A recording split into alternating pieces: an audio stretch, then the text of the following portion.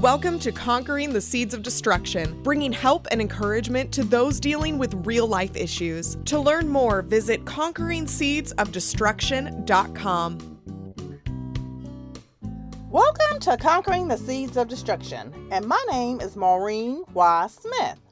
Now today, I am going to finish up this second root that is formed from the seed of pride, and that is the root of prejudice.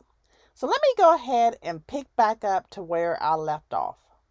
The most important factor you have to remember is this: the battle is not for a certain ethnic race, but for the human race.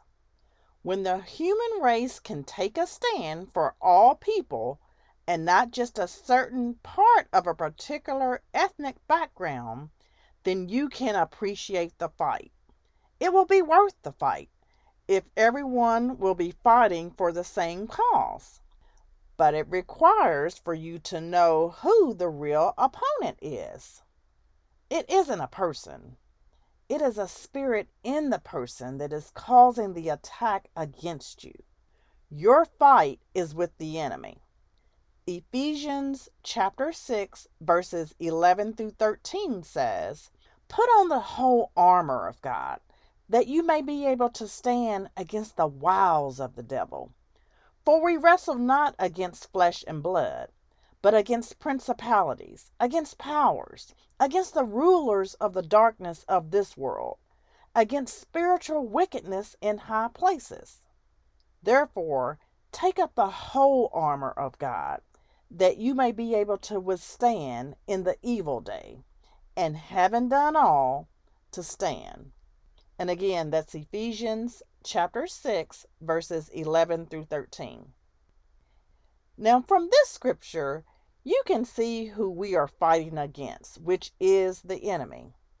He may disguise it to look like it has come from a specific person, but it is him trying to whisper things into you to cause you to react to something that you don't like, or maybe that you had held against someone because they are different than you. Or, as we saw some of the scenarios that I have previously discussed, because you feel that other people are beneath you. As you continue to pull your own mirror up, I pray that the Holy Spirit will challenge you to change and to have a consciousness of representing Him in a pleasing way. I hope that each and every day is a level of upward progression to let go, to heal, to forgive, and to be open to build relationships with people who look different than you. If there are not relationships being built, prayerfully, there is open communication that is at least taken place, and a better understanding of one another is starting to exist. Just like all the other seeds and roots that I have talked about, this one particularly will also take some effort and God's guidance to help you to break the destructive patterns that the enemy keeps allowing you to participate in. Yes, it will be difficult, just like everything else is, but you can do this.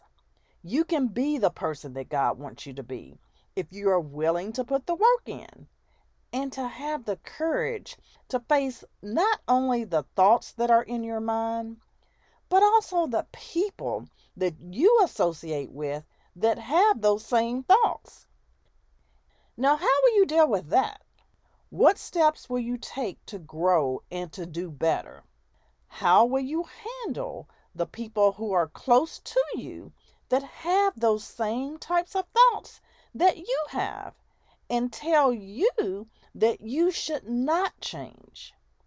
Will you choose to continue to follow man, or will you have the courage to follow God?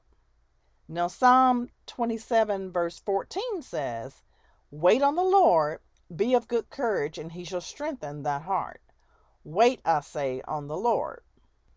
If you wait on the Lord, he will strengthen you, and he will guide you and help you to have this courage that you are seeking after. So now let's go ahead and look at our example with King Nebuchadnezzar. And I'm going to actually just start on Daniel chapter 3, verses 1 through 12. And it says, King Nebuchadnezzar made a gold statue 90 feet tall and 9 feet wide, and set it up on the plain of Dura in the province of Babylon. Then he sent messages to the princes, prefects, governors, advisors, counselors, judges, magistrates, and with all the provincial officials to come to the dedication of the statue he had set up. When all these officials had arrived and were standing before the image King Nebuchadnezzar had set up, a herald shouted out, "People of all races and nations and languages, listen to the king's command.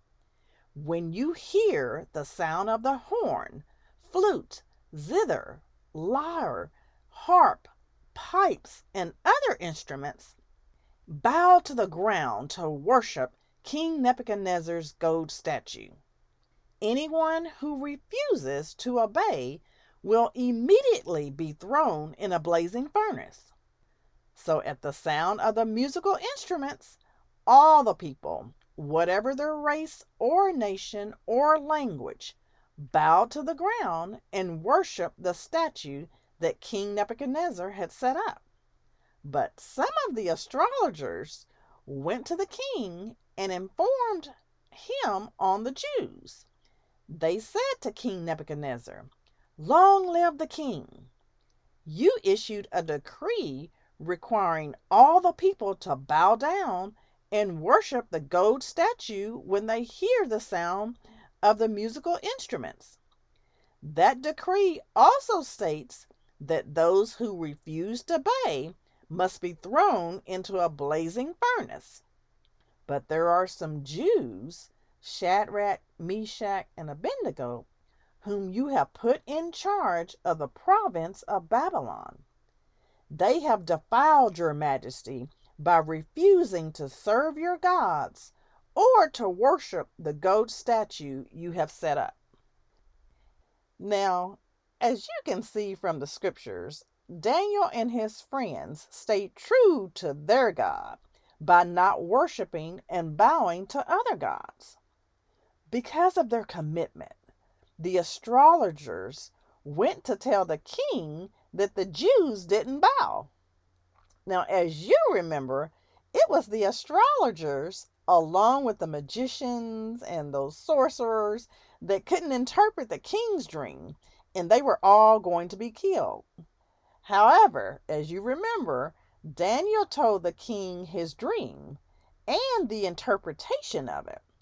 Now, the astrologers obviously were not happy about that, especially because they were not able to interpret it, and told the king that Daniel and his friends didn't bow and would be subjected to be thrown in the furnace. And this would in turn comfort the astrologers' prejudices that they had against Daniel and his friends. So now let's go ahead and see how all this played out. So this is actually going to come from Daniel chapter 3, verses 13 through 30. And it says, "Then Nebuchadnezzar flew into a rage and ordered Shadrach, Meshach, and Abednego to be brought before him. When they were brought in, Nebuchadnezzar said to them, 'Is it true, Shadrach, Meshach, and Abednego, that you refuse to serve my gods or to worship the gold statue I have set up? I will give you one more chance. If you bow down and worship the statue I have made, when you hear the sound of the musical instruments, all will be well. But if you refuse, you will be thrown immediately into the blazing furnace. What God will be able to rescue you from my power then?' Shadrach, Meshach, and Abednego replied, 'O Nebuchadnezzar, we do not need to defend ourselves before you. If we are thrown into the blazing furnace, the God whom we serve is able to save us. He will rescue us from your power, your majesty. But even if he doesn't, your majesty can be sure that we will never serve your gods or worship the gold statue you have set up." Nebuchadnezzar was so furious with Shadrach, Meshach, and Abednego that his face became distorted with rage. He commanded that the furnace be heated 7 times hotter than usual. Then he ordered some of the strongest men of his army to bind Shadrach, Meshach, and Abednego and throw them into the blazing furnace. So they tied them up and threw them into the furnace fully clothed. And because the king, in his anger, had demanded such a hot fire in the furnace, the flames leaped out and killed the soldiers as they threw the 3 men in. So Shadrach, Meshach, and Abednego, securely tied, fell down into the roaring flames. But suddenly, as he was watching, Nebuchadnezzar jumped up in amazement and exclaimed to his advisors, "Didn't we tie up 3 men and throw them into the furnace?" "Yes," they said, "we did indeed, your majesty." "Look," Nebuchadnezzar shouted, "I see 4 men, unbound, walking around in the fire. They aren't even hurt by the flames, and the 4th looks like a divine being." Then Nebuchadnezzar came as close as he could to the door of the flaming furnace and shouted, "Shadrach, Meshach, and Abednego, servants of the Most High God, come out, come here." So Shadrach, Meshach, and Abednego stepped out of the fire. Then the princes, prefects, governors, and advisors crowded around them and saw that the fire had not touched them. Not a hair on their heads was singed, and their clothing was not scorched. They didn't even smell of smoke. Then Nebuchadnezzar said, "Praise to the God of Shadrach, Meshach, and Abednego. He sent his angel to rescue his servant who trusted in him. They defiled the king's command and were willing to die rather than serve or worship any god except their own God. Therefore, I make this decree.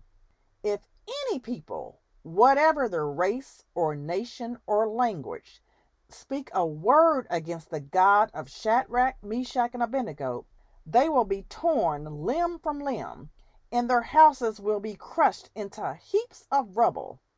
There is no other God who can rescue like this." Then the king promoted Shadrach, Meshach, and Abednego to even higher positions in the province of Babylon.